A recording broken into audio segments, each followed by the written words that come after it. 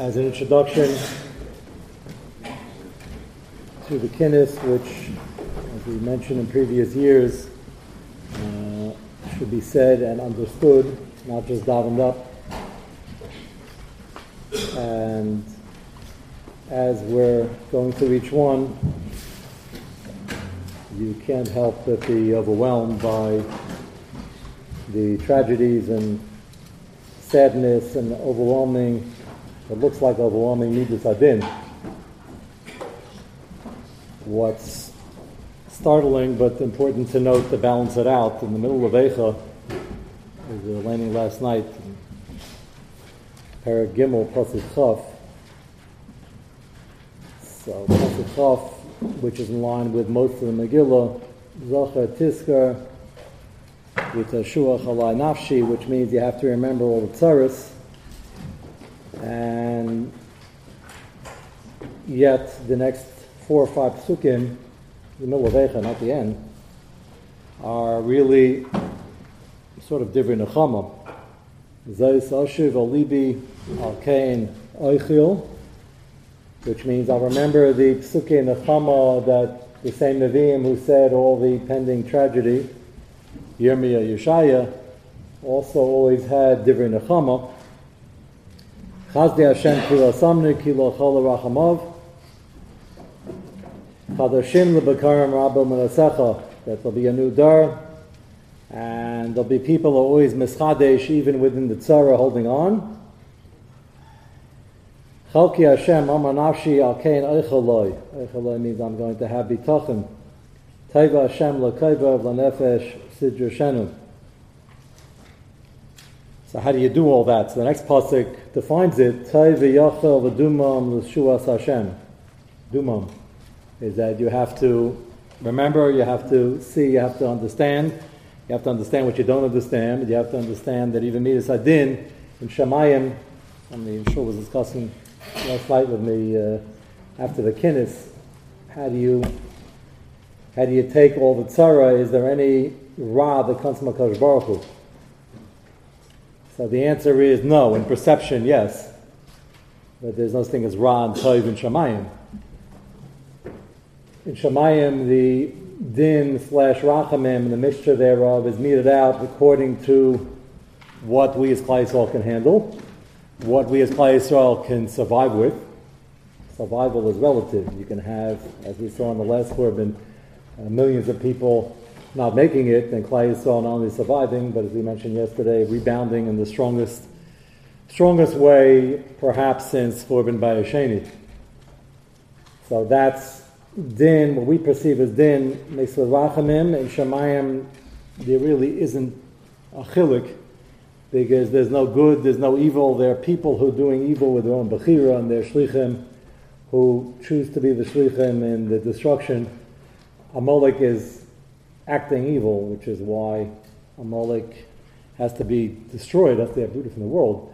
But that's the people volunteering to act like Amalek. If they're not acting like Amalek, the Rambam says there's no mitzvah to kill them. So even Amalek, which was personified by the Nazis in Machshaman and the last Korban, even Amalek, there's no inherent evil that can't be fixed up if they themselves or the Bechira would want to change. They could have been the vehicle of good. I say that in the Rambam without getting into Lumdus and Tisha B'Av, but if we don't know who the genealogical Amalek is, it might be anybody who's acting like Amalek. Because if they're not, even if they were genealogically Amalek, there's no chiyuv to destroy them. So even within people, there's no inherent good or evil. And the fact that in the middle of Eicha, now at the end, 5 psukim are put, I don't believe they're here just for divrei nechama. I think they're here to help us understand what the scenario looks like, what we perceive as evil and as ra and as something that's unfair.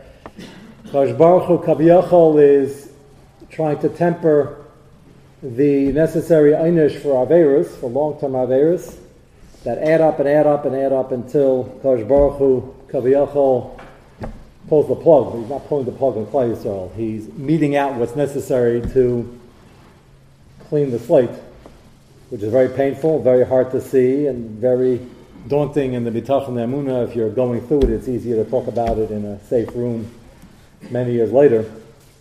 But the psukim over here mean that first intellectually you have to understand Chafti Hashem Kilo Samnu. This is Chesef Makadosh Baruch Hu, as Chazal say, he took out his anger on Eitzim V'Avonim, did not completely destroy Klal Yisrael. And those individuals who make it Tov Hashem L'Kovav, and they have to see it through to make it. Not only physically do you have to be alive, but you have to mentally and emotionally still be plugged in. And the way to do that is the following pasuk: Tov Yachol V'Dumam L'Shuas Hashem. Is sometimes you have to be silent, you have to just look, observe, contemplate, and get past it. So the avodah of the morning is not to ignore it. All these kinnos are written because the people deserve to be remembered, the tzaddikim and the yesharim who were killed al Kiddush Hashem, and the fact that the people observing who did make it were able to pick themselves up and go forward.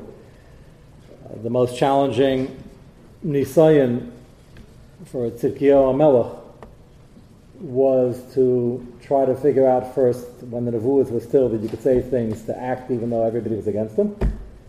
And then at such point that the fate was sealed, and the last Nevuah he got was, there is going to be a Churban and you're not going to escape, but you can give up in a way where you're going to see the enemy and be taken to Bavel in a more bekavadical way. He will respect you, and the Malchus will survive and be the Malchus in Bavel. But the choice is yours. And despite his inner tzidkus, couldn't face the people, couldn't fight the people. And the second part of the Nevuah was, if you don't do that, you're still going to be captured, but you're going to be blinded, and you're going to go to Bavel in chains. And even within the tzara, there were choices. And part of the difficulty, anybody who was in this matzav, was accepting what is going on around him and trying to figure out what does HaKadosh Baruch Hu want from me at this time.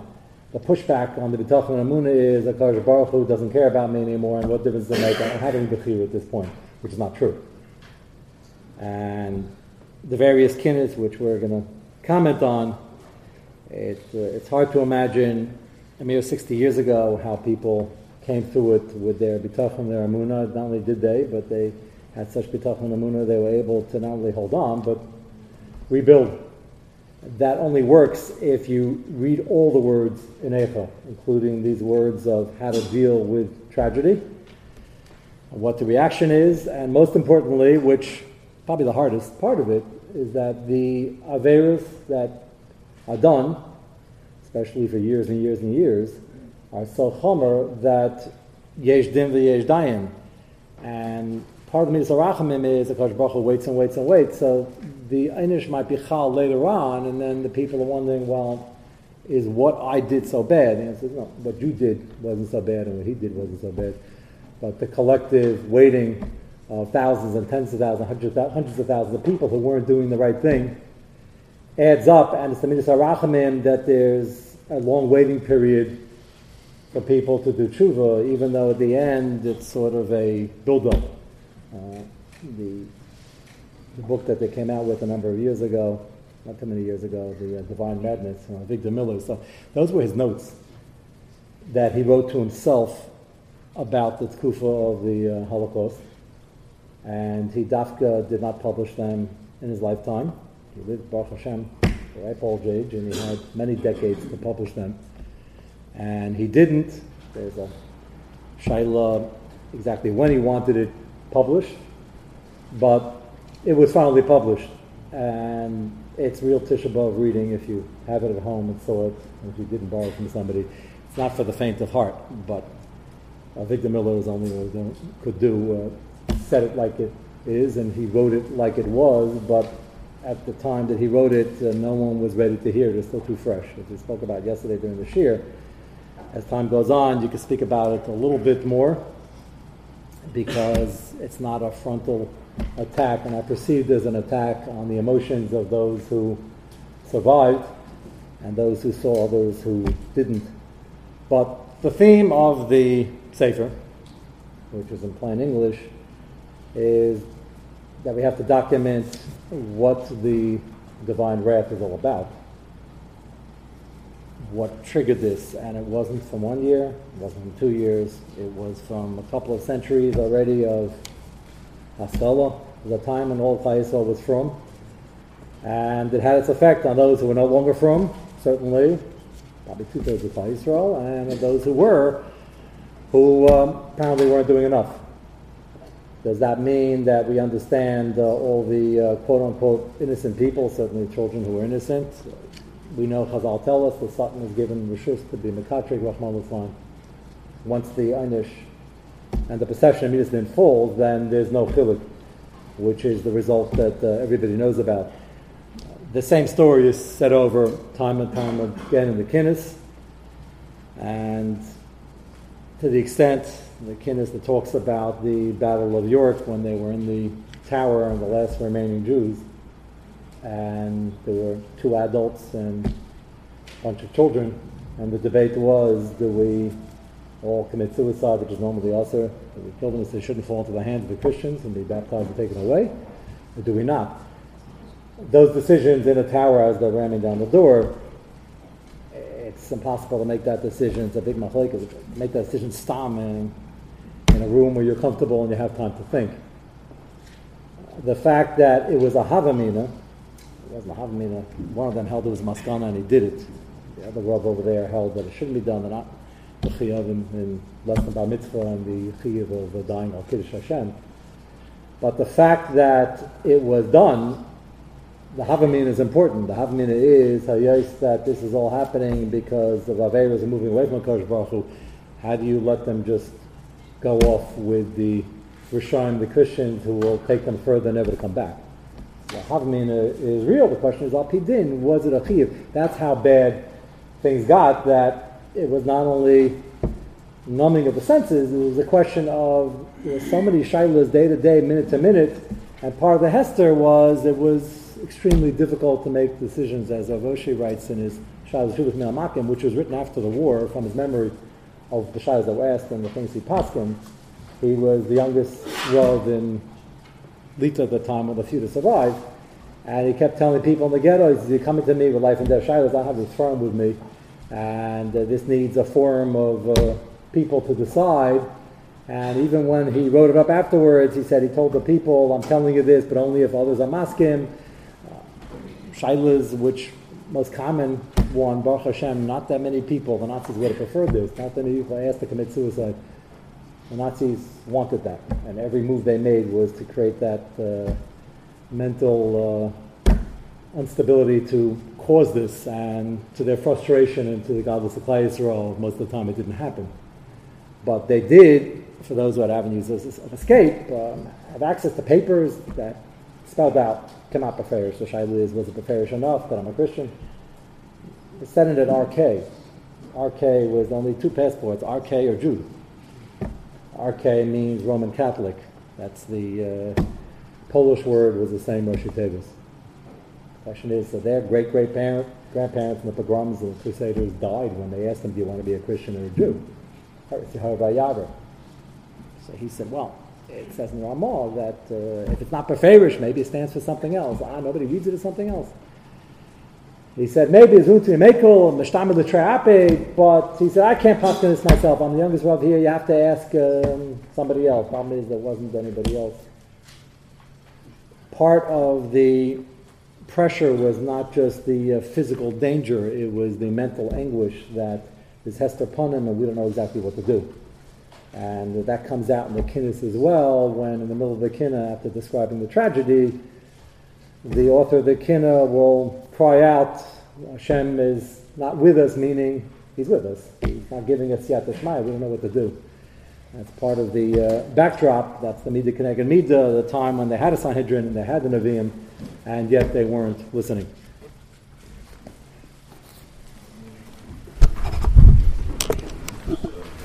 The next Kinna, which is Yud Aleph, is probably the most important one in terms of the direct quotes from Eicha itself. Yirmiyahu wrote Eicha, and he was witness to the Korban, but very, very excruciatingly painful for him is that he witnessed the Korban very, very slowly. It wasn't just the one day, the 1 month, the 1 year. He saw the slide already from Melech Yoshiyahu. Yoshiyahu HaMelech was one of the Tzadikei Elyon of Malchus Beis David. As the Kinnos begins to describe him, which is unusual for a Kinnos, usually goes straight to the tragedy. But here, to understand the tragedy, you have to understand what the potential was. Eicha Elikana Me'ela ben Shmona Shana Eicha Lidrush Me'elakad. This is the Hesped of Yirmiyah on Yoshiyahu HaMelech. He was a Baal Tshuva from the age of 8. His father was a Rosh Marusha, and he was in a situation where he knew absolutely nothing. He figured it all out himself. And he steiged to such a point that he didn't only fix up his own Avodah, but he realized in Melech Yisrael, he has to work on Klal Yisrael, and he has to raise them up by royal decree. The purpose of a Melech is Locha Mechemes Hashem, and to break the hands of Rishayim. Most Malachim, if the times were good, didn't have to do that. He was fighting, came out a whole generation. And he spent years and years and years sidelining the Avodah Zarah, causing tshuva, causing Haseris. He made a second treaty. And Vayhi Hayayim, he was faced with a request. It wasn't supposed to be a battle. From Melech Mitzrayim, who was on his way to wage a campaign up north. Nothing to do, so he claimed nothing to do with place, so he just asked for a state passage to walk through.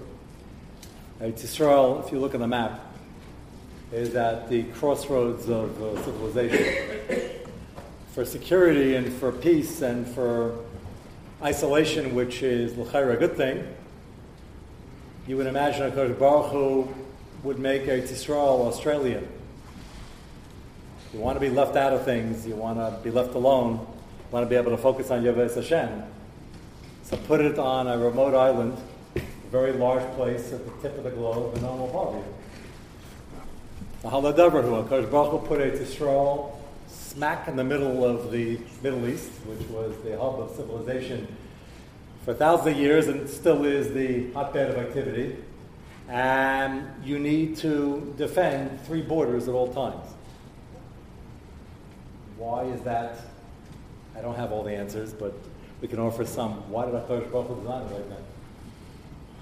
If you want a country that's defendable, you need defensible borders.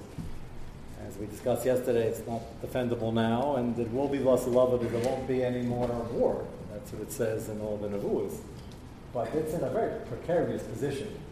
And the same enemies we have today were the same enemies in the time of the Navi, and you never know if you were being attacked from the south, or from the east, or from the north, or from the west when the Romans came in their ships.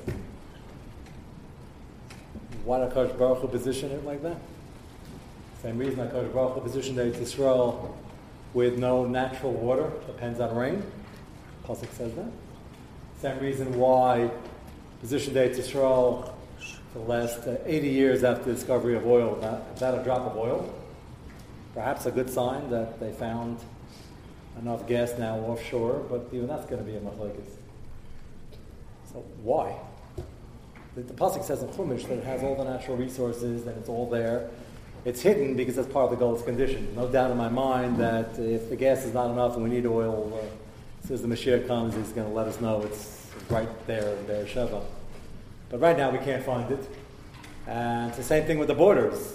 If we're doing Ratzon Hashem, Kadosh Baruch Hu will protect us. If we're not, Kadosh Baruch Hu dafka put Yisrael in a place where we know that our position is precarious, and we know that, as the Pasuk says, we say it every day in Kriya Shema, if you don't do the right thing, it's not going to rain, and you can't depend on the Nile. All that was set up by Kadosh Baruch Hu to be able to keep us awake and keep us on our toes. Yoshiyahu knew all this, and he also knew that historically, unless everybody's doing the right thing and not doing Avodah Zarah, they can't depend on Nisim, that's for sure. And yet, the Melech Mitzrayim says clearly, I'm not coming to fight you, I'm just passing through. And he said, no, Pasuk says, I have the right to rely on that, we're doing the right thing, doing tshuva for years, and you're not coming. And then the Navi came and told them, let him through, it's not your battle.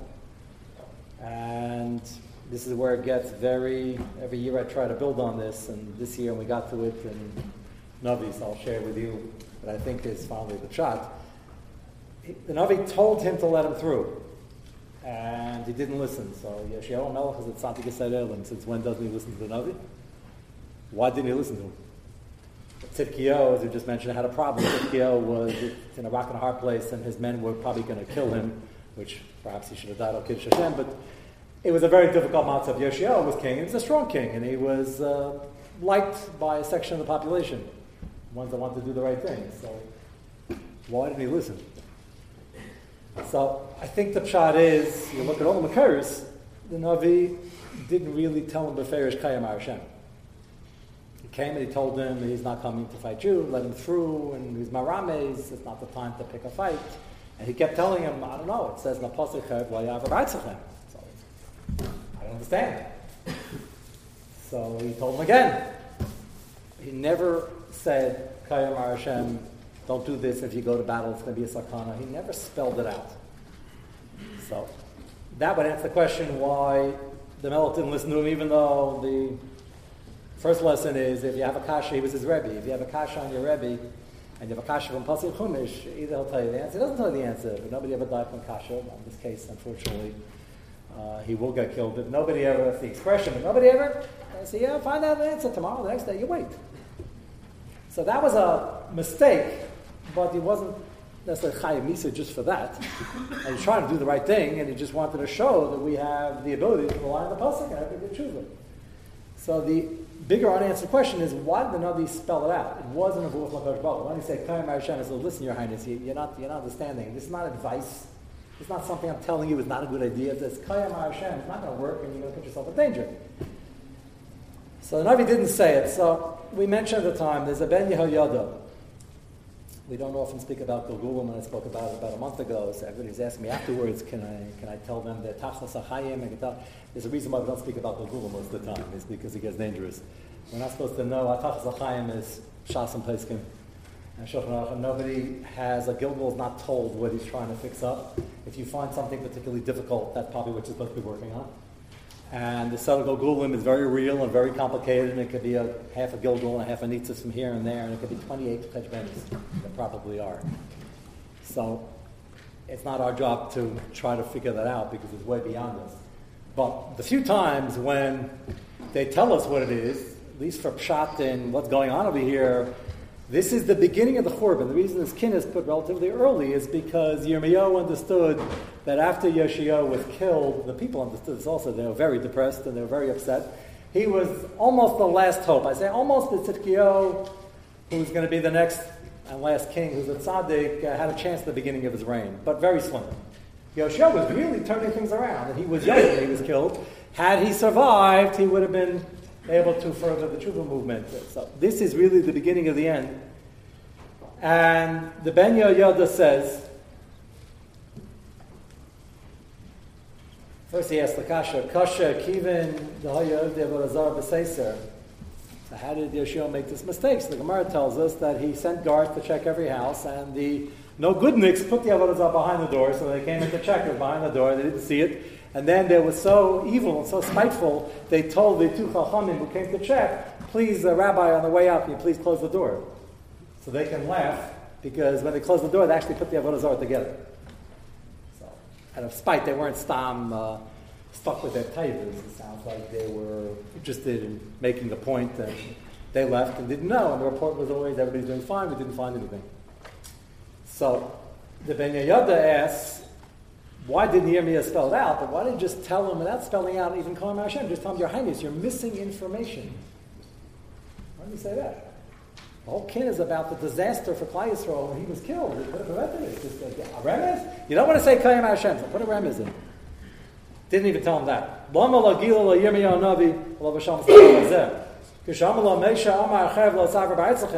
Yoshia's argument is, I can rely on the Pasuk. We're doing the right thing. We're zeichet to the promise in the Pasuk. The Navi says, Your Highness, you're wrong on the Metzias. Or Kayim Hashem, one of the two would have done the trick. Nearly, Ben Yehoyada says, The Isa b'Sefer Haderis b'Shem HaMekubal Achaz Nizgalgal b'Yoshio v'Nerag b'Mulchama l'Chapar l'Avanis b'Gilgal l'Avar. Yirmiyahu either knew or had some premonition that part of his Nisayan, the Pashup Shad, is that there's still Bechira Chavshis, and Melech Yoshio has to have Bechira. Bechira is listen to your Rebbe, or make a big mistake. That's the Pashup Shad. But Ben Yedid is trying to explain, why did Yirmiyahu push a little harder with some Rebbes? So he understood, I don't know if it's part of the Nevuah, but Yirmiyahu was a Navi, Baal Ruach HaKodesh, he understood that part of his Nisayan was whether to listen or not. He had the Bechira to listen, but perhaps the plan was, since he was a Gilgal of Achaz, to be Mesakim for Achaz Zaver, Achaz Dada Russia. And the Pasuk and the Gemara is very graphic how Yoshio was killed. He went to battle, faced Paranacha in battle, and the archers put so many holes into him, he was leaking, he had holes like a sieve, the Gemara says. Sieve is a colander used for spaghetti, and there's holes all over it. That's gruesome. Why did he have to die? He's going to die, so let him get killed. Why does he have to be leaking? And the Gemara says there's dam all over the place, and Chazal say that every Revi'ah's dam was machaper like a separate misa. We know from the Mishnayos Revi'ah's dam is considered pious for many halachas. Revi'ah's dam is matame. Revi'ah's dam sheyatza mimenu nechshov lemisa b'fnei atzma. V'chein hitzdik din al atzma v'amar, pasuk anecha perak aleph, pasuk yilches sadik hu Hashem ki piyu marisi. The last words he said were the tziddik adin, on his matzav and on realization that he did the wrong thing. And Ben Yedid suggests in the realization, as is the Shama was leading him, that the Shama was from somewhere else, and this was a tikkun, because he didn't deserve the extent of the pain and the gruesomeness of this particular way to die. Each Revi'ah's Adam was mechaper for previous averas of Achaz. He says there's a remez, Yoshio's, the first and last letter is the minion of Achaz. And he says that's why Yirmiyahu didn't spell it out, because he knew that his Nisayan was either to make the painful decision to recognize that many Yidden are not doing the right thing and face them, which is going to be a battle, or face Paranacha in battle and be killed and have the kapara for Achaz. Now you're wondering, and again, this is deep Kabbalah, but if he would have done the right thing, so where's the kapara for Achaz? Ayad Hashem Tiksa, perhaps the battle he would have had to do within Klal Yisrael would have been so painful. That would have been the kapara. There are many ways to do this. And he adds one more prat. He says the pasuk in Eicha, Ruach HaPena Mashiach Hashem Nilka B'Shchis Asam. He was caught in their net, which means they tricked him.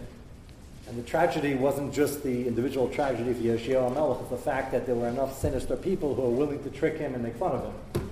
And that's why the tshuva didn't reach the point that they can rely on this pasuk. He says that the tikkun, after he was killed, Chazal used the lashon again of kavara. Kavara is a sieve, and he says it's a remez to the one thing that Achaz did. Now, somebody's a Rosh Marusha, why does he deserve a tikkun?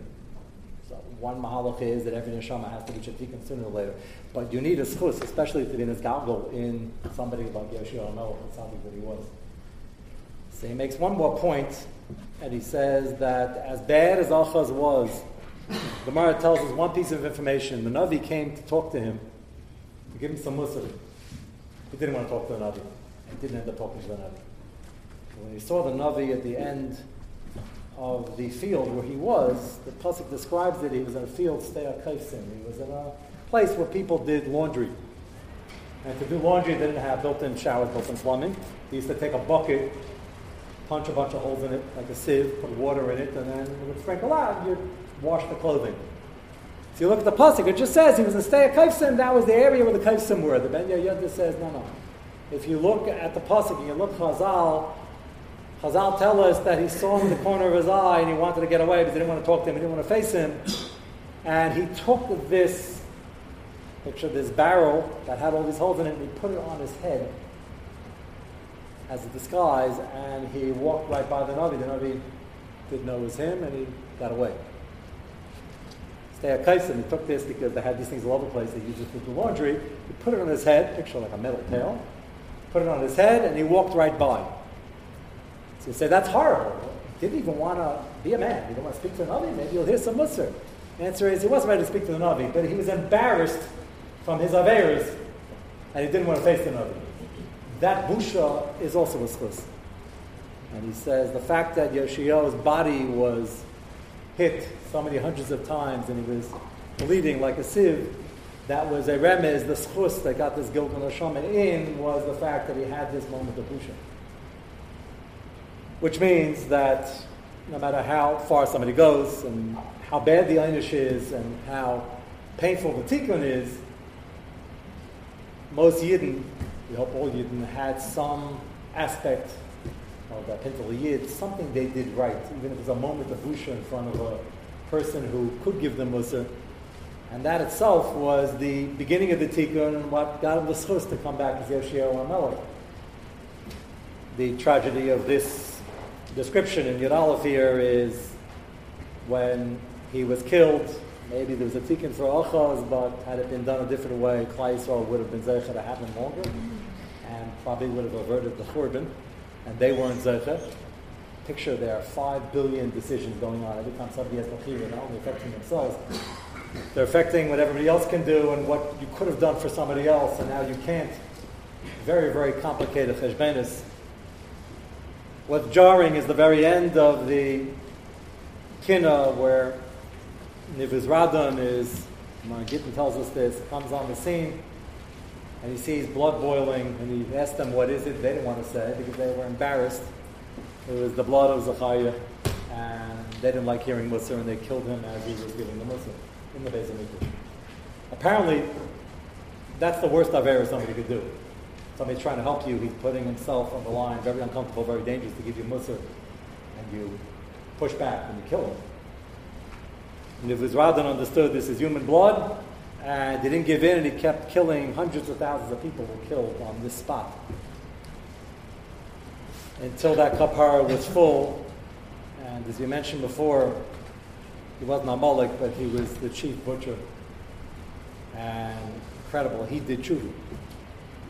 He saw a Nes Nigla, he saw blood boiling, he saw he was shechting people, and finally he davened and he said, Hashem, you want me to kill everybody? And that Midas Arachamim, that plea for Midas Arachamim stopped him. And he disappeared after that and became a ger. So we have this dichotomy of the best person we have to offer getting killed before his time and resulting in the Churban. But in the Churban itself, the tikkun of those who were there, the neshamas that are there, and even a Rosh Marusha who's able to see Yesh Din v'Yesh Dayan.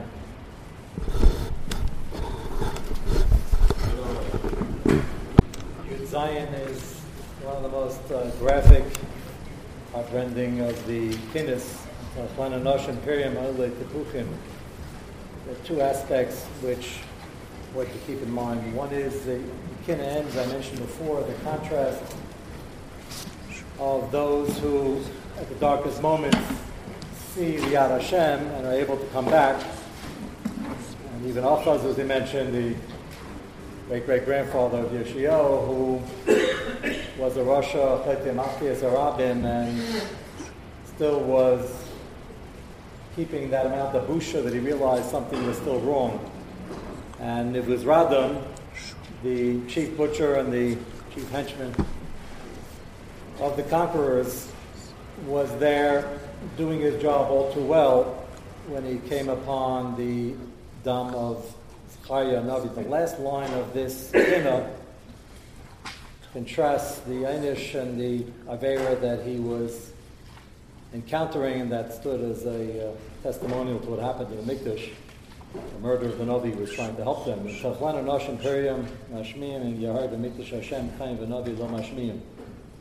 And they murdered Zachariah with a Kain and a Navi.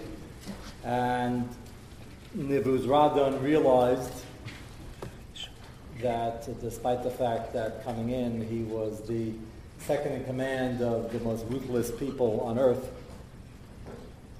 he realized that it can't be that bad for anybody unless it's divinely ordered.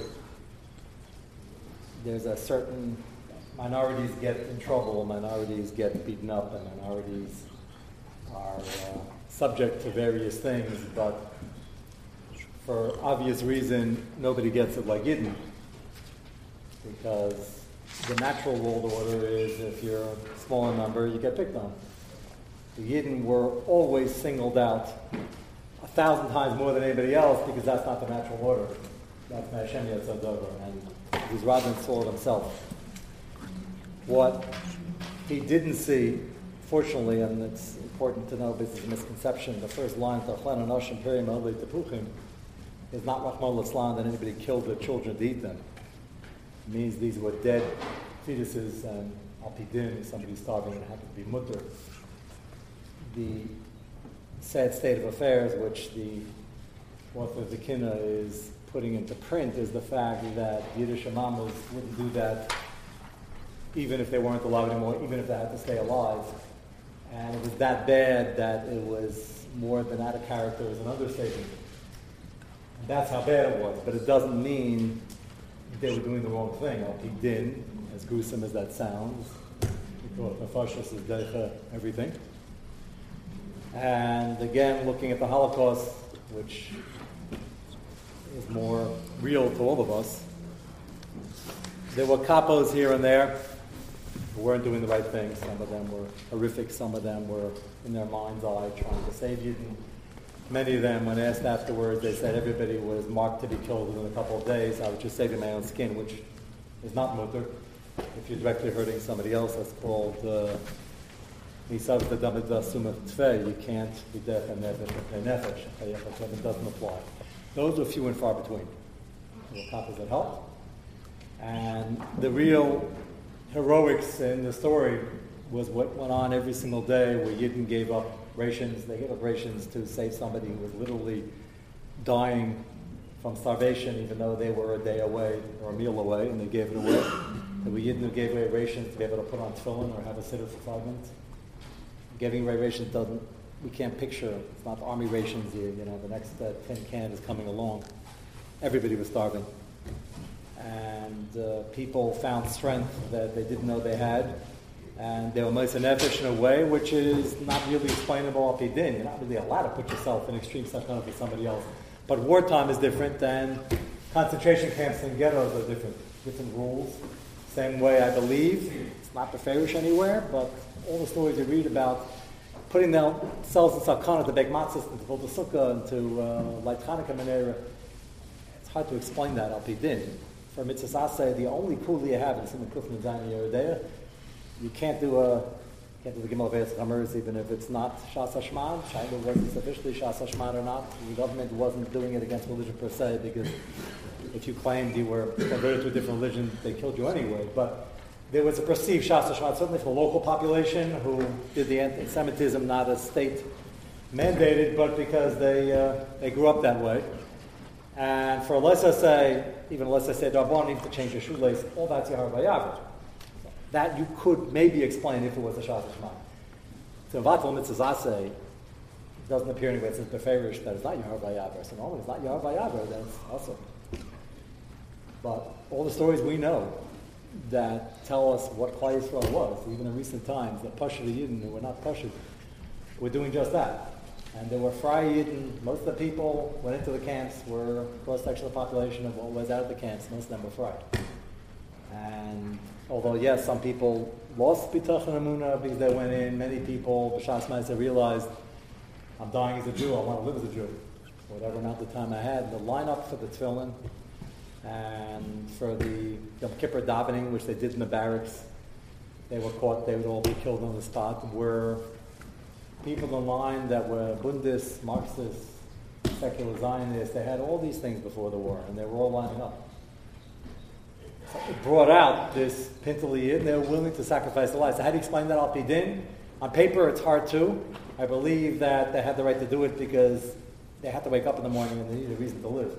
And this was their pushback against the rishus that was going on. This was their rebellion. And there's room for that al pidin.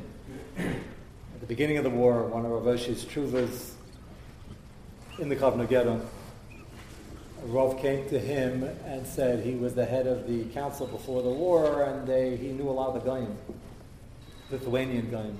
The only people who equaled the Nazis in Rishus, or maybe outdid them, were the Lithuanians.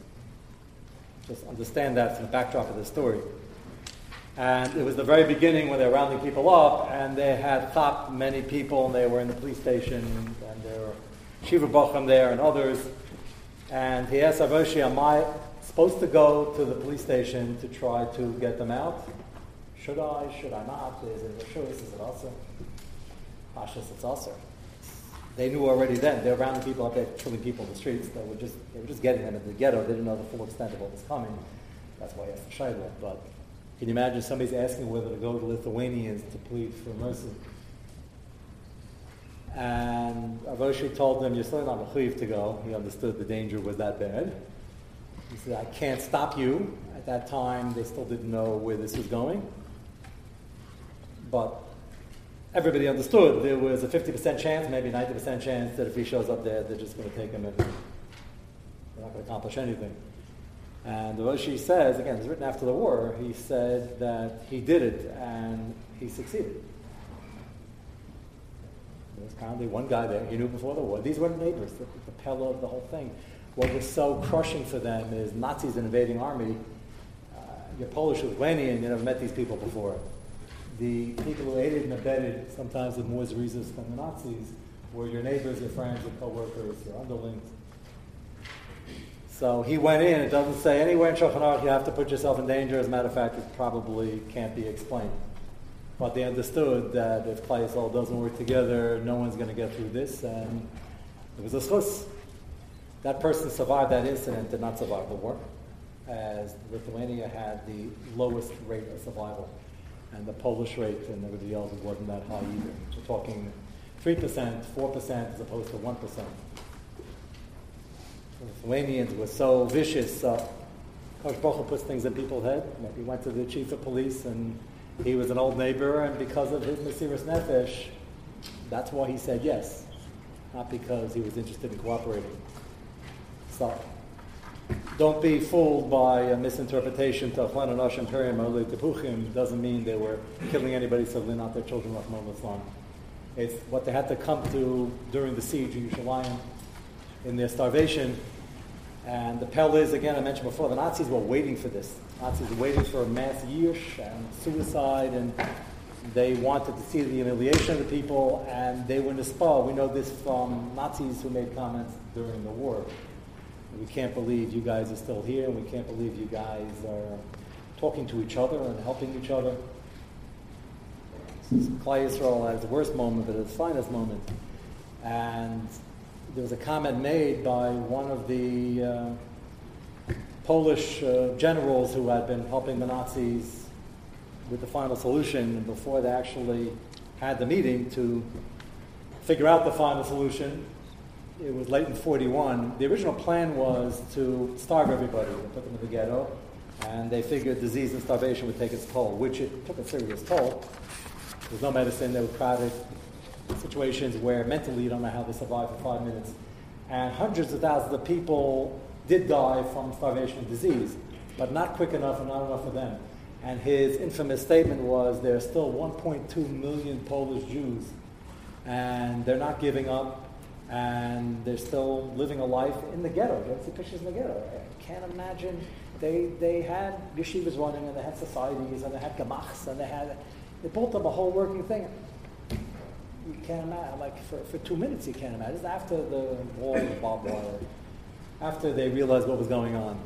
And the Nazis were frustrated because they were obviously running their communities and helping each other out, that we can't get rid of the 1.2 million through starvation and suicide like we had hoped to.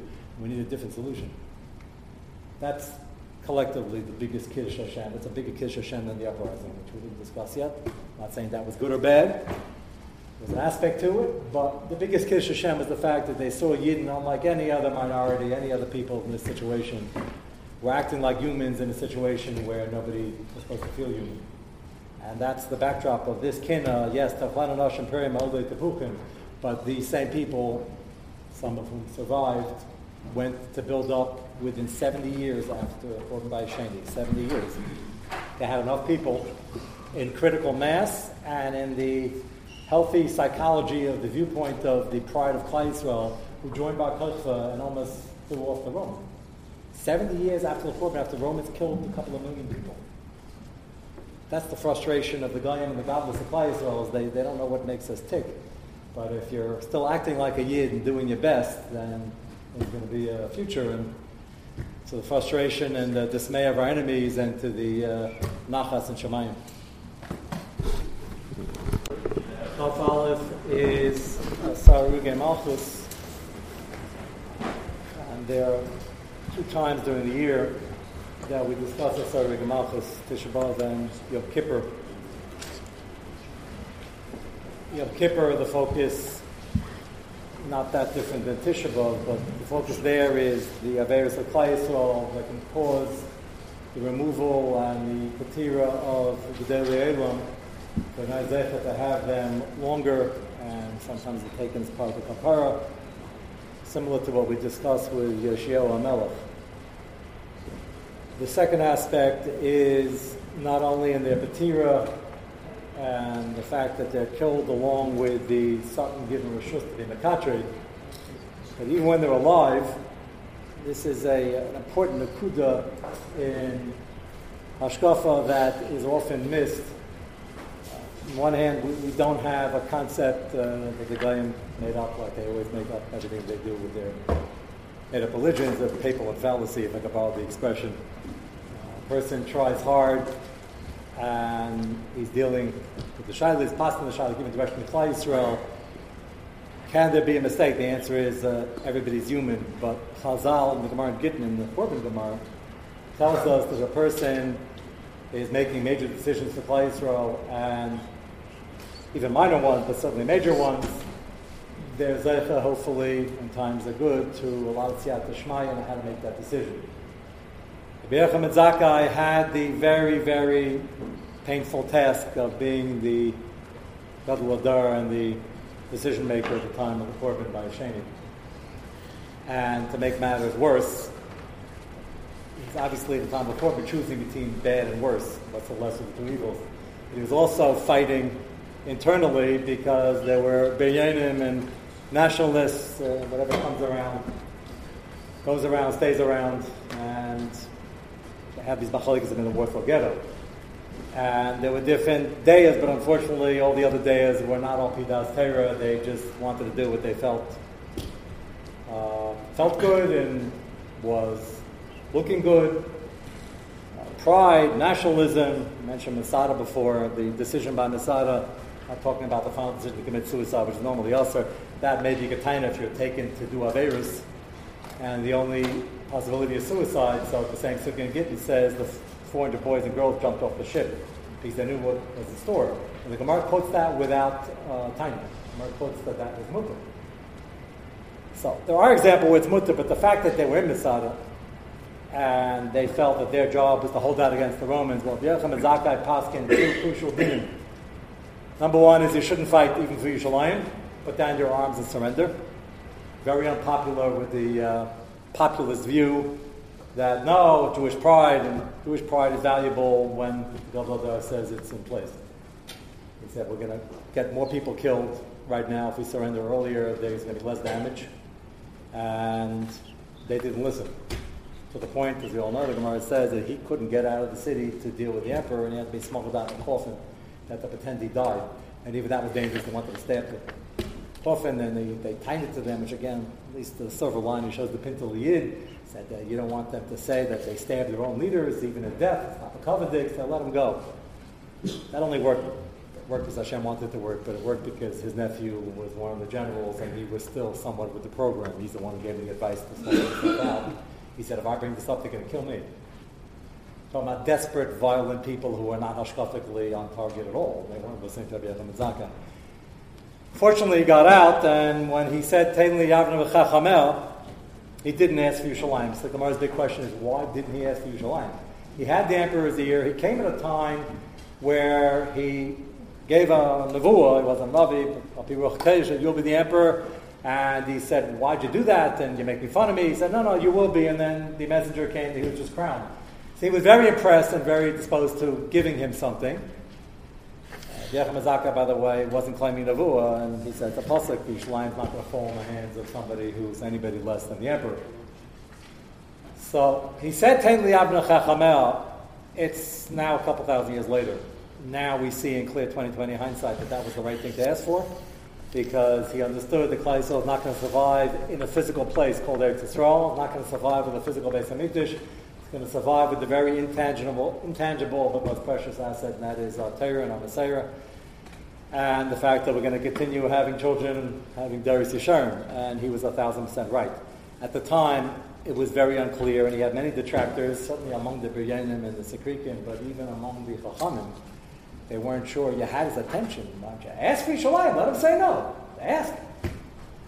He felt one teretz in the Gemara is he felt if he asked for too much, they'd get him angry. He says, ask for Yerushalayim. I said, Rabbi, ask for something I can deliver on. I'm here for years trying to conquer the city. I'm getting up on Yerushalayim. He's afraid he'd get angry. It's a real, understandable shash. And he said, I want to ask, tafasta move a lot tafasta. The other teretz in the Gemara, not necessarily a stira, could be Zev Zegerim. He was trying his best to figure out Apidas Torah, and certainly from the Mishnah's point of view, what's going to work over here? So he figured, Tein li Yavna Chachamel, small village somewhere, never heard of it. The rabbi asked for, he could have asked for anything. He asked for a village with a yeshiva, a Sanhedrin. So the emperor thought that Rabbi Yechim Zaka dropped the ball. The Romans soon found out later that they just lost the war. But that's fine. That's Rabbi Yechim Zaka who's in charge. But there is a side in the Gemara, and I think it's always good to minimize machlokes in the Gemara. So I think it's a Zev Zegerim that know that perhaps he could have asked Yerushalayim, and maybe they would have backed off. They were that impressed. However, they quote the pasuk Meishav Chama Achar V'Daitam Yisakil. Very frightening pasuk and often misunderstood. Meishav Chama Achar V'Daitam Yisakil, which means that Kosh Baruch will sometimes cause the das of the Gedalim, even Rabbi Yechim Zakai, to not make the right decision because it's Bashert that the Korban come and Hashem wanted to show the Beis Mikdash. So, therefore, he only asked for Yavne instead of asking for Yavne and Yerushalayim. What does that mean? So that means that, again, you need Siyat Shmaya even for this, but if you're Rabbi Yechim Zakai who always has Siyat Shmaya and there's a tzad, the decision wasn't right or could have been better, then the pasuk Meishav Cham Acha V'Daitim Yisakil comes into play that Hashem Yatza Davar, that he shouldn't give this because of his destiny, Yerushalayim should be conquered. And therefore, it turns out, Lamar Freya, that it was the right decision because that was Ratzon Hashem. So, that's important Nakuda because we have no issue with Das Torah, because if it's right, it's right, and if it's wrong, it's not a papal fallacy. It's wrong, meaning on paper, you look at the odds and maybe should have even attempted to be Merames, maybe back off this time. But Hashem Yatzadavar shouldn't happen.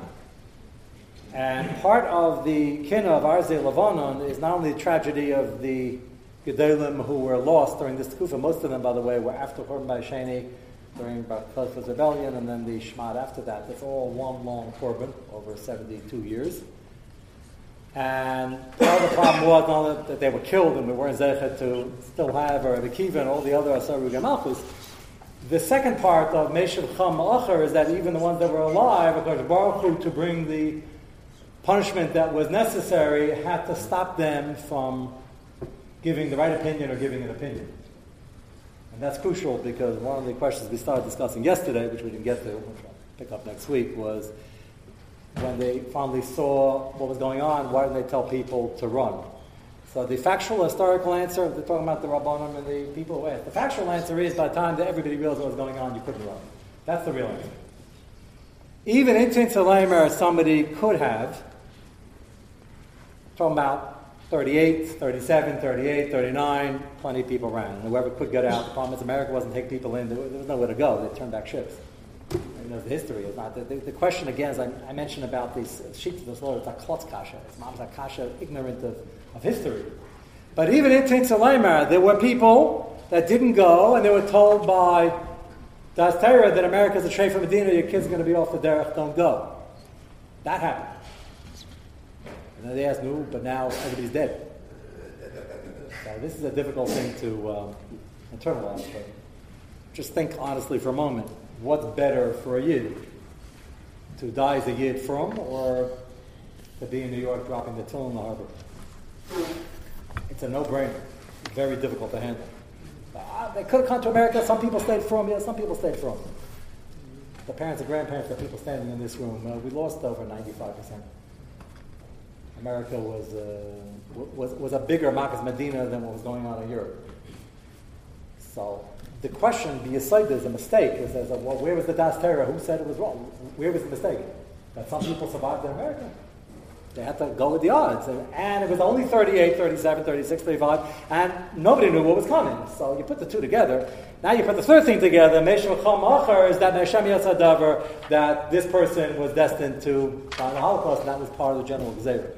So I don't believe the two answers in the Gemara are stira. I think it's Zev Zegerim, but it's a backdrop of an Nechama to understand that 99% of the time, all these shilas were asked to Rav Oshri, and the Kovner Rav died in the ghetto of heartbreak. So they were asking him shilas, they started the selection process, and they were asking him shilas that you learn about in the Gemara, and it's in Shulchan Aruch somewhere, but the paskin these things, and he was the Dvar Avram.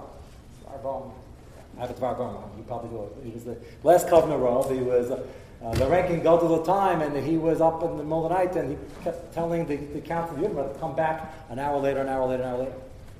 He didn't want to give him an answer. Mama's selecting the first. He said, who should I send? They asked me for a list. They're going to kill everybody if you don't give them. This Shiloh went on every single day in the ghetto. To their credit, there were Freya heads of the Yidden who committed suicide. I'm not saying on the psak to commit suicide. But they realized, despite the fact they weren't yet from, they became very from. They said, we can't sign off on sending Yidden to their deaths because they already knew where they were going. Most of them were Freya. And they came to the Kovner Rav, begging Rebbe, we need a decision.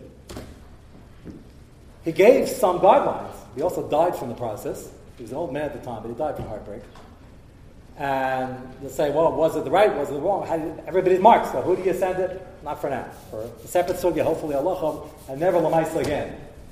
But they face this every single day, and the decisions made were either the right decisions of the Shulchan Aruch or a function of Meishuv Chacham and Macher.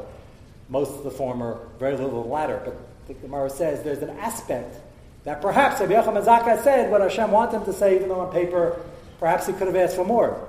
The Raya Ladavar is, you look at the Gemara Brachas, Rabbi Yochanan Zakkai was dying, and he was crying. And to me, they said, Rebbe, why are you crying? And he said, there are two paths in front of me, Gehenna and Gehenna, and I don't know where I'm going. So all the Bali Mussar say, Rabbi Yochanan Zakkai didn't know where he was going, then we're in big trouble. If Rabbi Yochanan Zakkai doesn't know where he's going, then nobody knows where he's going. So the Bali Mussar say, you can't be too sure of yourself, you got to do true at the last moment, then don't assume. That's true as a Musavert. The emes was, there was one thing that nagged and dogged and caused Rabbi Yochanan Zakkai not to sleep for the rest of his life. He never knew whether that decision was correct. He's the Gadol who gave up Yerushalayim. Can you imagine living with that? I don't know exactly what the story was, but Rabbi Yochanan Zakkai, who was the name in the Churban, before the Churban, you notice they went to Yavne afterwards. He's the one who asked for Yavne. There's one person conspicuously missing, it's Rabbi Yochanan Zakkai. Look at all the Gemaras about Yavne. Rabbi Yochanan Zakkai was such a gadol and such an honor, even like he's the one who did everything. He's the one who got it together. Why can't he come be the Abbeistin? One part was due to his anivus, he wanted to give it over to the Shalshelas HaMelucha, the Nesiim, which he did, and he didn't want to take the mantle of leadership further. Part of it, I'm guessing, is that the decision was very, very difficult, and there's a mandam of the Gemara that says maybe it wasn't right, they're not blaming him. They quote the pasuk, but he was so distraught, he's made a decision. It looks like to me that he's going to go learn the rest of his life, and it doesn't have to be whatever he did. We hope it's the right thing. But Adiyah Maisai, he was worried that he would get an einish. We know historically he didn't, and I think a moment before he died, he figured it out. As the Gemara says, the Chizkiyo HaMelech came to him and was the neshama that was going to bring him to the Elam Emes. Everybody discusses why Chizkiyo HaMelech, of all people. Chizkiyo HaMelech was Achaz's son, we just spoke about. And then he had Menashe, and his grandson was Yoshio. Chizkiyahu was the king who was a tzaddik enough to avoid a churban at the last minute, and he had an ace nigla, 185,000 troops died at the gates of Yerushalayim. That was the first close brush with the churban. But he had such schusim and such learning going on. You've heard it. Okay. What's that to do with Yevon and Zaka? I think the pshat is that the only two people in history who were at a pivotal point, should you give up Yerushalayim, the backdrop of Chizkiyahu was, interestingly enough, the exact opposite. All the men of the city, all the generals, all the cabinet members, were screaming at him, give up Yerushalayim, look out the window, the 185,000 troops, let's at least raise a white flag, save somebody, they're going to annihilate everybody. And the Navi told them, no. There's no one answer, fight, not fight. Depends on what the Navi says. And the Navi told them, Hashem will save you, even though it looks impossible, and tomorrow morning they're coming in. It was Erev Pesach. Hashem will save you. So here, Chizkiyahu was faced, should I give up Yerushalayim or not? What's good for Klal Yisrael? And he made the right decision, didn't give up. And Yechon Mazakeh faced the same decision. His decision was to give it up to save Klal Yisrael. Chizkiyahu Dafka came to tell him, we're the only two people in history ever faced this decision, and I'm coming to tell you did the right thing. So I think he found out moments before he died that it was the right decision, and that was his nechama, and Hashem was able to leave with that yishuv hadas, so to speak. But that's their Asar Rugei Malchus is not just their body that's being killed; it's the sometimes lack of siyata shmaya that Klal Yisrael needs that could be withheld from them and Mamela from us. Mem Aleph is the kinna written for the burning of the Sfarim. The particular incident was the burning of most of the Sfarim, most of the Gemaras in all of France, which was the seat of learning. But it's also an echo of many other times that the Goyim did this. The Romans we mentioned before were trying to figure out why Klal Yisrael keeps coming back. And they almost touched upon the secret. They answered giving the smicha. They tried to cut it off, which ultimately they succeeded because there was never left in Israel to give it. And they thought, first they thought that it's like any other nation, so if we crush them militarily, it'll work. And that didn't work. And then they started realizing it has something to do with the Torah and the Messiah. They figured we'll cut off the smicha. But they didn't know about Hashem is that even without the smicha, which is difficult, we can't have a full Sanhedrin, even without the Beis HaMikdash, even without the Karbonos, as long as we're learning. And they started figuring that out also, which is why they had such a payden eslavos to burn Sfarim, and before the printing press, to be able to put Sfarim together, to write them, was a real tremendous labor, and it was expensive, and there weren't that many. This was a real tzara. It wasn't just lack of cover for the Sfarim. It was a tzara for the learning that they were trying to do. They still persevered, and enough people knew about Peh, and they started writing things over, but it takes its place as one of the Kinnos because of the fact that it happened not only in France, but in other places as well. The Gemara Nadarim, famous Gemara on Pei Aleph, quotes the pasuk in Yirmiyah, Perek Tes, Alma of the Aretz. So pasuk in Yirmiyah already is hard to understand what I'm trying to explain. Alma of the Aretz, we have the Messiah, the first bias, with the Resh, the Zama Barazah, the second bias. First bias actually Avodah Zarah, mainly, and second bias is Chinam. And the Gemara is asking because there's something deeper. And the question is, what was bothering the Gemara? So the Gemara's Loshen, Amal of the Haaretz, Dav is initial Chacham L'Navim V'Lo Peshu. The Navi didn't spell it out. Chachamim couldn't put the finger on it. Ha'Chapirsha Gosh Baruch Ba'atzmai, and the Gemara goes on to prove from the Pesukim Al Shalai Birchu Birchza Terah Tchilu. He has Birchza Terah is either Faresa Du'abon, even when it's out Faresa.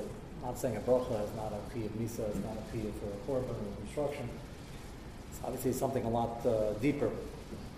So the Bach explains that Shlo Baruchu Tchila is not the bracha per se, it's the fact that they weren't makshav the learning enough, and those who were doing it either by rote or intellectual activity, but they didn't realize the chashivas of Talmud Torah K'neged Kulam, and the fact that the only thing we have, the real secret, is not the Beis HaMikdash alone, not Eretz Yisrael, not the Smicha, not even the Sfarim.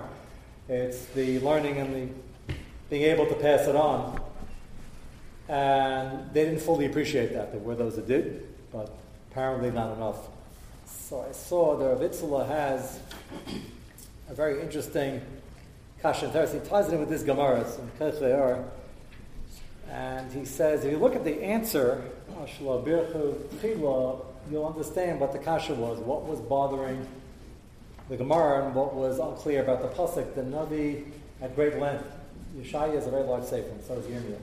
And it says again and again what the Averas were. It's quite clear the Averas that were going on. What was the kasha?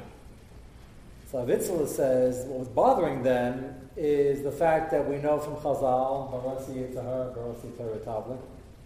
And if you're learning, the learning is the antidote to the Yitzhahar.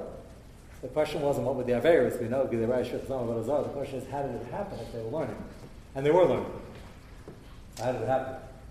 That's what's bothering the Gemara. And the Gemara says, yes, they were learning, they didn't have the full appreciation, the full amelis, the full chashivas for it, and that's why it didn't protect them as much, and it wasn't the tavlin it was supposed to be, and Mamela, that's why these averas happened, that caused the churban. It gives an example by David Amal, the reason why the Begadim didn't warm him, is because one time the Vazal the Begadim, the antidote can only work if it's being protected in its full dosage, its full form. And what this kin is doing here is not just about the burning of the Sfarim, the burning of the Gemaras, it's the fact that all these things that happen in the Gullus are a throwback to the cause of why it happened in the first place. And this happens to be a blend of two different things. One is the lack of hashivas, the learning on the level it should be. And the second one, everybody points out, is the Goyim saw this, and they saw it from the Yidden because there were Yidden burning some Sfarim. And there are some Sfarim you have a chiv to burn. If not Bekeris, right, to Sefer Torah. The din is you burn the Sefer Torah with the Shemus Hashem, with the whole thing, hakol bakol. But you got to be careful before you decide what's apikursis and what's not. And some were burning the Sfarim of the Rambam because of the controversy of the Mer Nevuchim. And the Midah Keneged Midah and the facts on the ground, the Goyim saw it, and they hopped onto the idea. And the Midah Keneged Midah over here was the lesson being learned in this Kinnos. So it's a blend of both the chashivas of learning and not appreciating enough, and the fact that the appreciation of somebody else's learning, similar to Rabbi Kiva Talmidav here in the case of the learning of the Rambam's farm, has to be held as you're learning. You can argue and you can debate and you can ask kashas and have terutzim, and you still have to keep the kavod abrius within the kavod Torah.